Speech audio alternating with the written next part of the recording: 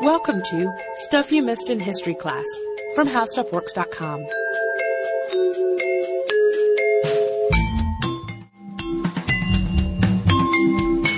Hello and welcome to the podcast. I'm Deblina Chakraborty. And I'm Sarah Dowdy. And it always surprised me when I was growing up that going to the dentist was characterized as such a dreaded event. Until that is, I got my first cavity a few years ago. I mean, you remember this, like waking up and watching Saturday morning cartoons, and it seemed like all the little kid characters hated going to the dentist. I never got that.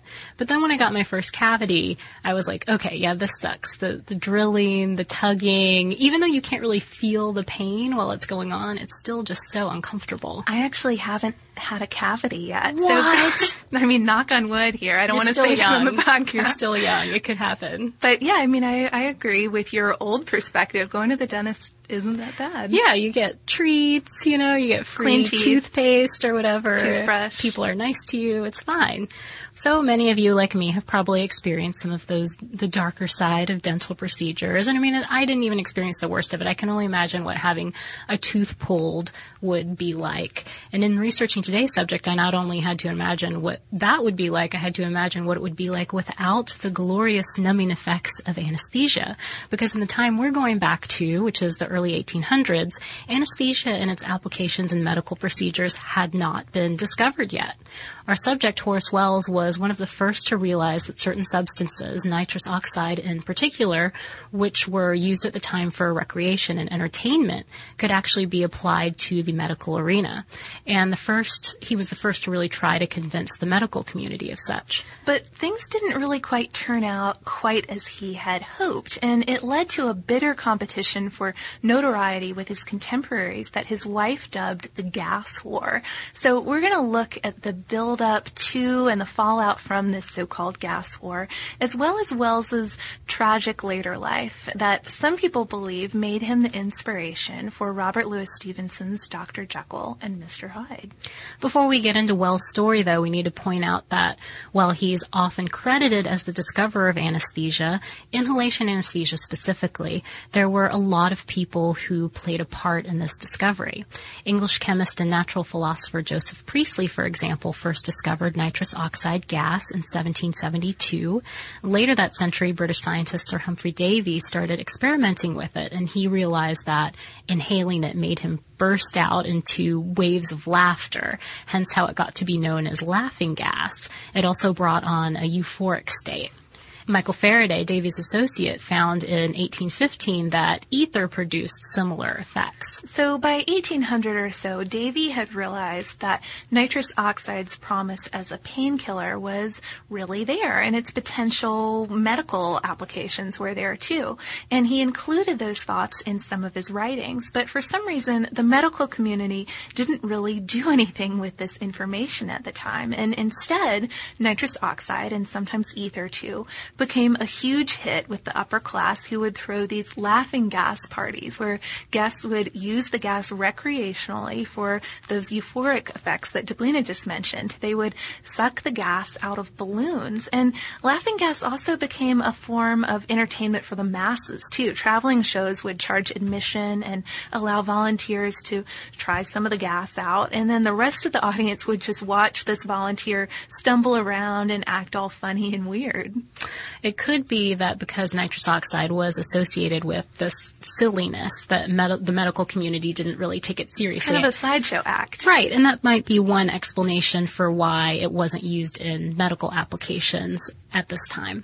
Meanwhile, surgeries and dental procedures, though, like tooth extraction, continued to be carried out without any anesthesia. Patients would sometimes get a swig of alcohol or opium or mandrake maybe, but these weren't really great solutions because they often just made patients even harder to handle, and if you gave them too much, it could kill them. A good example of this from a recent episode would be poor old Mr. Bronte with his eye surgery, and how, just imagine how horrific something like that would be without any kind of sedative. Yeah, I also read an account in the New Republic of a 19th century surgery, and it mentioned how a patient was having tongue cancer removed. And so, he had to be held down and restrained because that you're completely aware of what's going on. You're completely, you want to get away. the surgeon just had to cut the tongue off as quickly as possible. And then the guy sort of got away. He got out of his restraints, and it had to be chased down so that they could cauterize the wound. And ended up burning his lip in the process. I mean, it was kind of a mess. And that's why, for surgeons, speed was really a virtue at the time. It was hard to make a lot of advancements in surgery, though, because you were just trying to get things done as quickly as possible. Before your patient escapes. Right. So this was the state of the medical community when Horace Wells came onto the scene. He was born January 21st, 1815 in Hartford, Vermont, into a well-to-do family. And he was descended from old-school New England aristocrats. His grandfather had even served in the American Revolution. And as wealthy landowners, Wells' parents were able to give him pretty much everything that he needed.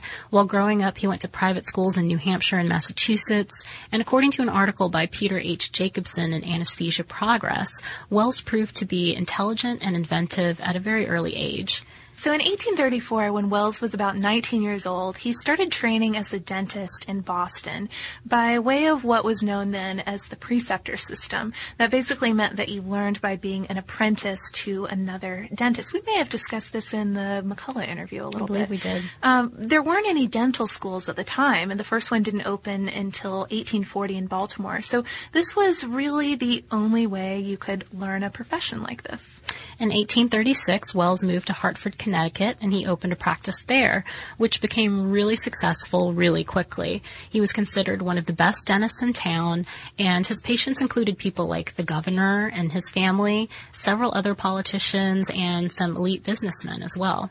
He married Elizabeth Wales in 1838, and they had one son in 1839.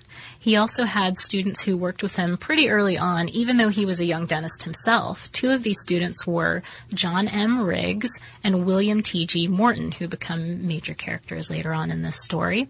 Riggs ended up practicing in Hartford right near Wells, and Morton moved on to practice in Boston. So at 23 years old, Wells wrote a small book called An Essay on Teeth that talked about oral diseases and how to treat them, as well as more general oral hygiene, tooth development, preventative care, sort of dental basics. And he was really passionate about preventative dentistry and children's dentistry, too. I mean, I would imagine if you were seeing all these things, you'd try to think of ways to avoid them. But the main thing Wells did in his practice was, unfortunately, extract teeth. And he was always really troubled by the amount of pain his patients would have to go through to have a tooth pulled. So he was always trying to think of ways to help that situation, make it a little bit better. And as mentioned, he had a very inventive mind. He invented and made his own instrument. So it's not too surprising that this problem would eventually set the wheels in his head turning. According to Jacobson's article, in about 1840, Wells told Hartford physician Linus P. Brockett that he was, quote, deeply impressed with the idea that some discovery would yet be made by which dental and other operations might be performed without pain. But Wells hadn't come up with any sort of solution himself yet when, on December 10th, 1844, he read in the Hartford Courant that there would be a laughing gas exhibition, the kind that we mentioned a little earlier. Fun. Right. So it was going to be put on that evening in the city by Gardner Q. Colton. It was billed as, quote, a grand exhibition of the effects produced by inhaling nitrous oxide, exhilarating or laughing gas. And I have that Hartford Courant article here, a little piece from it, and I just wanted to kind of read a little description of this event and see, you can decide if you would have been enticed by it to come to this. What it says after the introduction, where it kind of says a grand exhibition of the effects produced by inhaling nitrous oxide, is 40 gallons of gas will be prepared and administered to all in the audience who desire to inhale it. 12 young men have volunteered to inhale the gas to commence the entertainment. 8 strong men are engaged to occupy the front seats to protect those under the influence of the gas from injuring themselves or others. Uh-oh. This course is adopted so that no apprehension of danger may be entertained. Probably no one will attempt to fight. The effect of the gas is to make those who inhale it either laugh, sing, dance, speak, or fight, and etc., according to the leading trait of their character. They seem to remain conscious enough not to say or do that which they would have occasion to regret. Oh, I would so be there. Oh, totally. So Colton would travel around to various cities putting on these shows. Most sources say that he had been a med student at one time, and that's how he got introduced to nitrous oxide in the first place. So Wells did decide, he had the same opinion we did. He decided to go, and he took his wife to the event that evening too. And they witnessed what was probably pretty typical for one of these exhibitions. According to an article by Henry Wood Irving, probably a talk later printed in the Yale Journal of Biology and Medicine, Colton started off by giving a brief lecture about nitrous oxide and its properties, a little bit of science talk. And then he took the first dose of the gas himself, something that he always did, maybe to reassure the audience. Nothing too bad was going to happen. The gas he used was contained in a rubber bag, and he'd administer it through a kind of wooden faucet. Irving actually compared it to what might be used in country cider barrels. But after Colton had exhibited the effects of the gas for everybody to see, he would invite up those volunteers onto the stage to get their fix. And one of the volunteers that evening, the evening that Wells was there, was a young drugstore clerk named Sam Cooley, who happened to be sitting right near Wells. What happened to Cooley when he took the gas turned out to be particularly interesting. He, of course, started behaving really erratically, and according to Irving, suddenly zeroed in on an audience member and mistook him for some imaginary enemy that he had made up in his head. Cue the 8 strong men. Exactly. Cooley then jumped the ropes and started chasing this guy around the exhibition hall. At one point, he even leapt over a settee after him and then finally came to his senses eventually. When Cooley sat back down, Wells noticed him sort of roll up his pant leg and reveal an injured and bleeding wound. When Wells questioned him about it, Cooley said that he hadn't noticed it happen at all. He had felt no pain until the nitrous oxide wore off, and then he sort of realized, that kind of hurts a little bit. Hurts. Yeah, what happened? And then he rolled up his pant leg and saw it. That's when Wells had his light bulb moment, realizing what nitrous oxide could mean for the dental and medical professions. According to Jacobson's article, Wells approached Colton after the show and said, quote, "Why cannot a man have a tooth extracted and not feel it under the effects of the gas?" Colton said he didn't know, to which Wells replied, quote, "Well, I believe it can be done." Of course, he still had to put that theory to the test. But Wells didn't really waste any time in doing that. He arranged for Colton to meet him the next morning at his office with some nitrous oxide. And he also told his colleague and former student Riggs, who we mentioned earlier, about this idea and recruited him to come help out with the procedure. Finding a test subject wasn't really tough at all because Wells himself had a decaying wisdom tooth that was really bothering him, and he proposed that he would inhale the nitrous oxide and then have Riggs pull out the tooth. So they all met up at Wells' office the next morning as planned, the morning of December 11th, 1844. Wells, Riggs, Colton, and this bag of gas. It sounds like it's going to be a joke set up or something. Cooley was there too, since he was sort of the guy who had set this whole thing off. And when Wells sat down in the dental chair, he inhaled the nitrous oxide from Colton's bag, and then, according to Irving's article, it was more than anybody had inhaled before, but not quite enough to make him totally unconscious. He wanted to really test this theory out. Once he was under the influence, Riggs extracted the wisdom tooth, which he later said took great force to extract, so it's not like he was pulling any punches here. It's not like it was a light procedure. Right. And Wells didn't exhibit any discomfort at all throughout the whole thing. He stayed pretty much doped up for a little while after the procedure, but when he finally came to, Wells is said to have exclaimed, quote, "It is the greatest discovery ever made. I didn't feel so much as the prick of a pin. A new era in tooth pulling." So after this, Riggs and Wells devoted most of their time to testing out nitrous oxide on at least 12 to 15 other patients. And according to Jacobson's article, Wells also administered the gas for 2 Hartford doctors who used it during operations. So the use of gas worked in all of these trial cases. It seemed like it was really going to be a great new innovation. Wells said later that they experimented with other gases too, including ether, but after consulting with a local physician, he decided to stick with the nitrous oxide because it was considered safer. After these additional tests, so to speak, Wells decided that it was time to share what he'd found with the medical community at large. He later wrote, quote, On making this discovery, I was so elated respecting it that I expended my money freely and devoted my whole time for several weeks in order to present it to those who were best qualified to investigate and decide upon its merits, not asking or expecting anything for my services, well assured that it was a valuable discovery. I was desirous that it should be as free as the air we breathe. And that's important to remember that he said that, because it kind of sets him apart from some of the other people who claim this discovery later. Yes. So he looked into making a presentation in Boston, which was the important hub in the U.S. at the time. The medical hub. Medical hub, exactly. In doing so, he reconnected with his old student and colleague Morton, who had just begun studying medicine at Harvard. So Wells told Morton about his discovery, and Morton helped put him in contact with one of his chemistry professors, a guy named Charles Jackson, who wasn't really much help because he was so skeptical of this whole thing.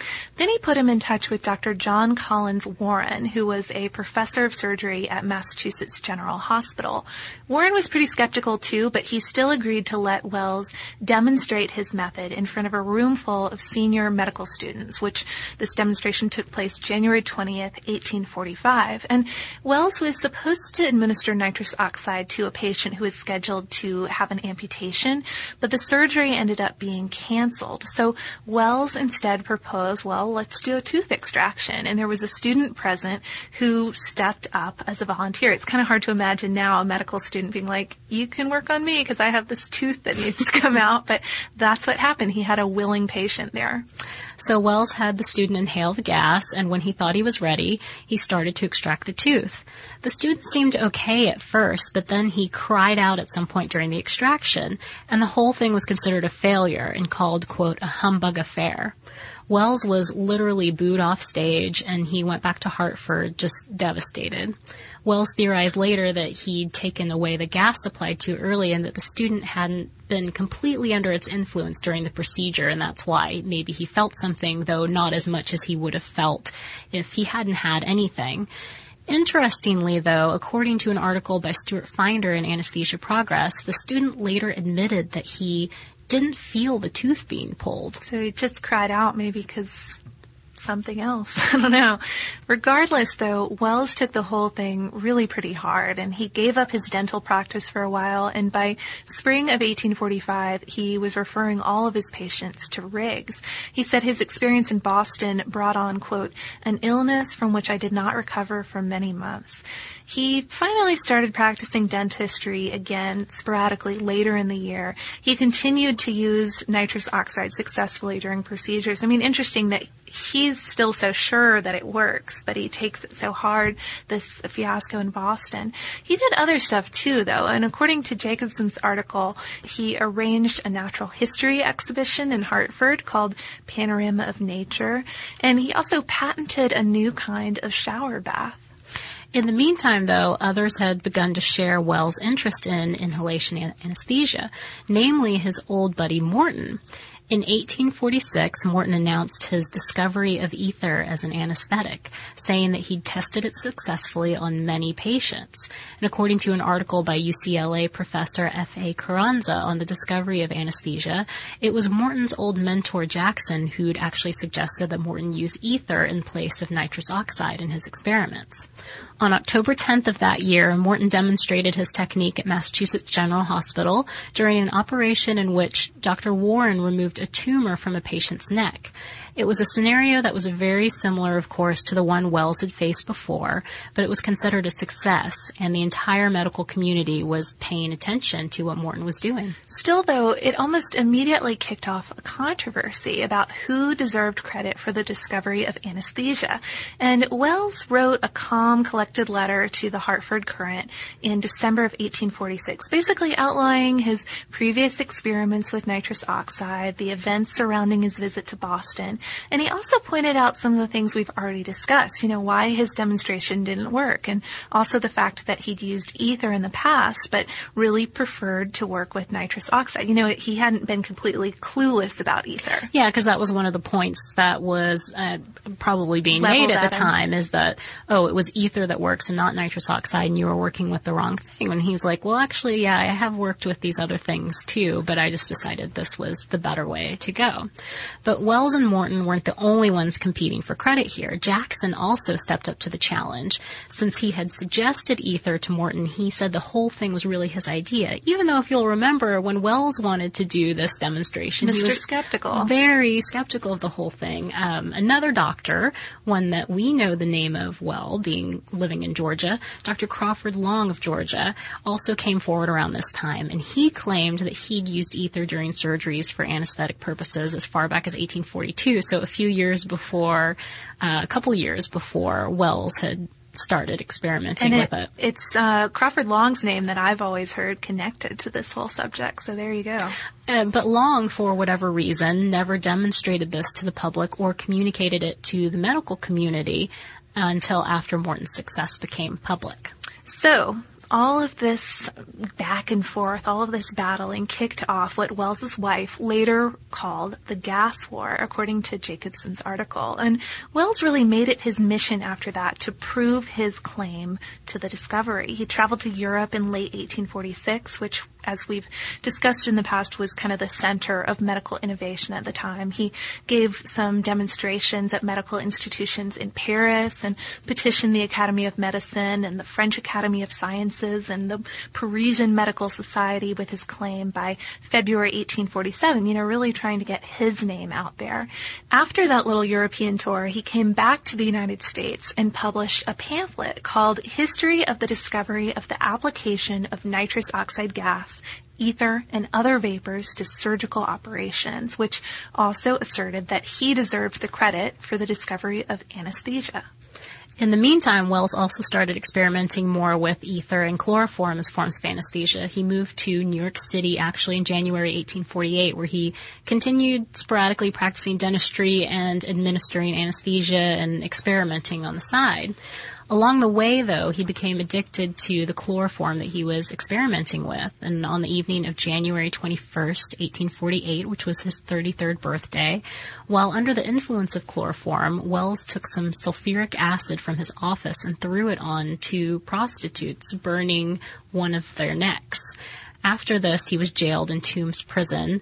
He was allowed to get a few things from home, though, before getting locked up, and two of the things he brought with him were some chloroform and a razor. On January 24th, 1848, he inhaled some chloroform while in his cell and then committed suicide by slashing his left femoral artery. 12 days or so before he died, the Parisian Medical Society voted that he was, quote, do all the honors of having first discovered and successfully applied the use of vapors or gases, whereby surgical operations could be performed without pain. So he got that recognition that he was trying to get. They also gave him an honorary MD and made him an honorary member of the society. But, of course, Wells didn't learn about any of this before his death. So it was a sad end for a guy who was really passionate about his career and about reducing patients' pain. Ultimately, that's what he wanted. But it was that decline toward the end that some say influenced the Dr. Jekyll and Mr. Hyde story. So I don't know if there are some literary buffs out there who can make the connections and want to. I read the book, but I read it a long time ago. Same here. But I mean, I can see the connection between self-experimenting, which I know is a common thing in the medical world at this time. But sure. Making yourself from somebody who's respectable and innovative into somebody who is burning prostitutes with sulfuric acid. A little bit of a monster. And he continued to receive honors even after his death, though. In 1864 and 1870, respectively, the American Dental Association and the American Medical Association both recognized Wells as the discoverer of anesthesia. Of course, as we mentioned earlier in this podcast, this is still sort of a debated point, since others, such as Long, may have used inhalation agents earlier than Wells did. And as you mentioned, I mean, that's who you think of when you think of the discovery of anesthesia. For other people, it might be Morton. So there are a lot of people that could lay claim to this, but it's Wells who really recognized the true potential of what he'd found and sought to get the word out about it with apparently no desire for profit. And it's that point again that we come back to, because Morton handled it differently. He did. I mean, Morton, on the other hand, did appear to have personal gain in mind when it came to anesthesia. And at first, he tried to keep the type of gas he was using secret. He called it lithion and tried to disguise its scent. He wanted to try to make it a patented gas because, of course, everybody was interested in using it at this point. But it eventually came out that it was just ether, something that anybody could get a hold of. And hospitals and other institutions were allowed to use it as they wished. It wasn't under any one individual's control. And after that, Morton still tried to get a patent. He tried to patent, he's like, okay, if I can't patent the gas itself, maybe I can patent its method of use. He seemed determined to try to make money off of this discovery. And even after Wells' death, Morton and Jackson continued their little gas war. They continued to compete to be recognized as the true discoverer of anesthesia, and they both pursued a $100,000 award for the honor from U.S. Congress. Morton even tried to bribe people like Riggs and even Wells' widow to lobby for him in this respect, but ultimately neither ever got the cash. Sounds like it got pretty dirty at the end there. So Wells' supporters continued to defend him. And if there was truly a winner in the gas war, I mean, it sounds like just a lot of tragedy came out of it. If there was a winner, it was probably just society at large, that you wouldn't have to get your eye surgery like Mr. Bronte or get your wisdom tooth yanked out without something doubling the pain. Yeah, going to the dentist could be a pleasure for people everywhere rather than just something that you dread. And the use of anesthesia was, of course, adopted all over the world, although there was some resistance to this along the way. Today, we know that there are many different types of anesthesia that have allowed for all sorts of medical innovations. And so, no matter who we can give total credit to for discovering anesthesia, probably all of these people, there's no doubt that it did good. And I feel like there's one more person we have to mention outside of this gas wars fiasco, but Queen Victoria helped really popularize the use of anesthesia because she used it, I think, in maybe her last, or maybe even her last two pregnancies or her childbirth. And it helped send the message that this was something okay, it was safe. If the Queen was using it, you're good to go too. Yeah, also from a moral standpoint, I think one of the reasons people were opposed to using it is because a lot of religious institutions, for example, thought that you were supposed to, especially during childbirth, you were supposed to feel that pain. And her using it in childbirth for one of her children, I think, just sort of made it, like you said, it made it a little better, it made it okay for more people. And of course, we couldn't get out without making a Queen Victoria reference. I know, she's the queen of podcast cameos. I know, name dropping. But that's enough for now on Queen Victoria and anesthesia. If you want to write to us and let us know some of your own experiences with this topic. Did you learn that a certain person was the discoverer of anesthesia when you were growing up and want to share with us? Or do you have a really interesting dental experience that you'd like to share with us? We've already heard some of those, remember? We do hear some of those sometimes. We know that our podcast is almost anesthesia for some people who use it while they're getting their root canals done. That's true. Or maybe you just have some completely unrelated suggestions that you want to share with us. You can write to us and send us all those things at historypodcast@discovery.com, or you can look us up on Facebook, and we are on Twitter at Missed in History. And if you want to learn a little bit more about the topic we talked about today, we do have an article called How Anesthesia Works, and you can find that by searching on our homepage at www.howstuffworks.com. Be sure to check out our new video podcast, Stuff from the Future. Join How Stuff Works staff as we explore the most promising and perplexing possibilities of tomorrow. The How Stuff Works iPhone app has arrived. Download it today on iTunes.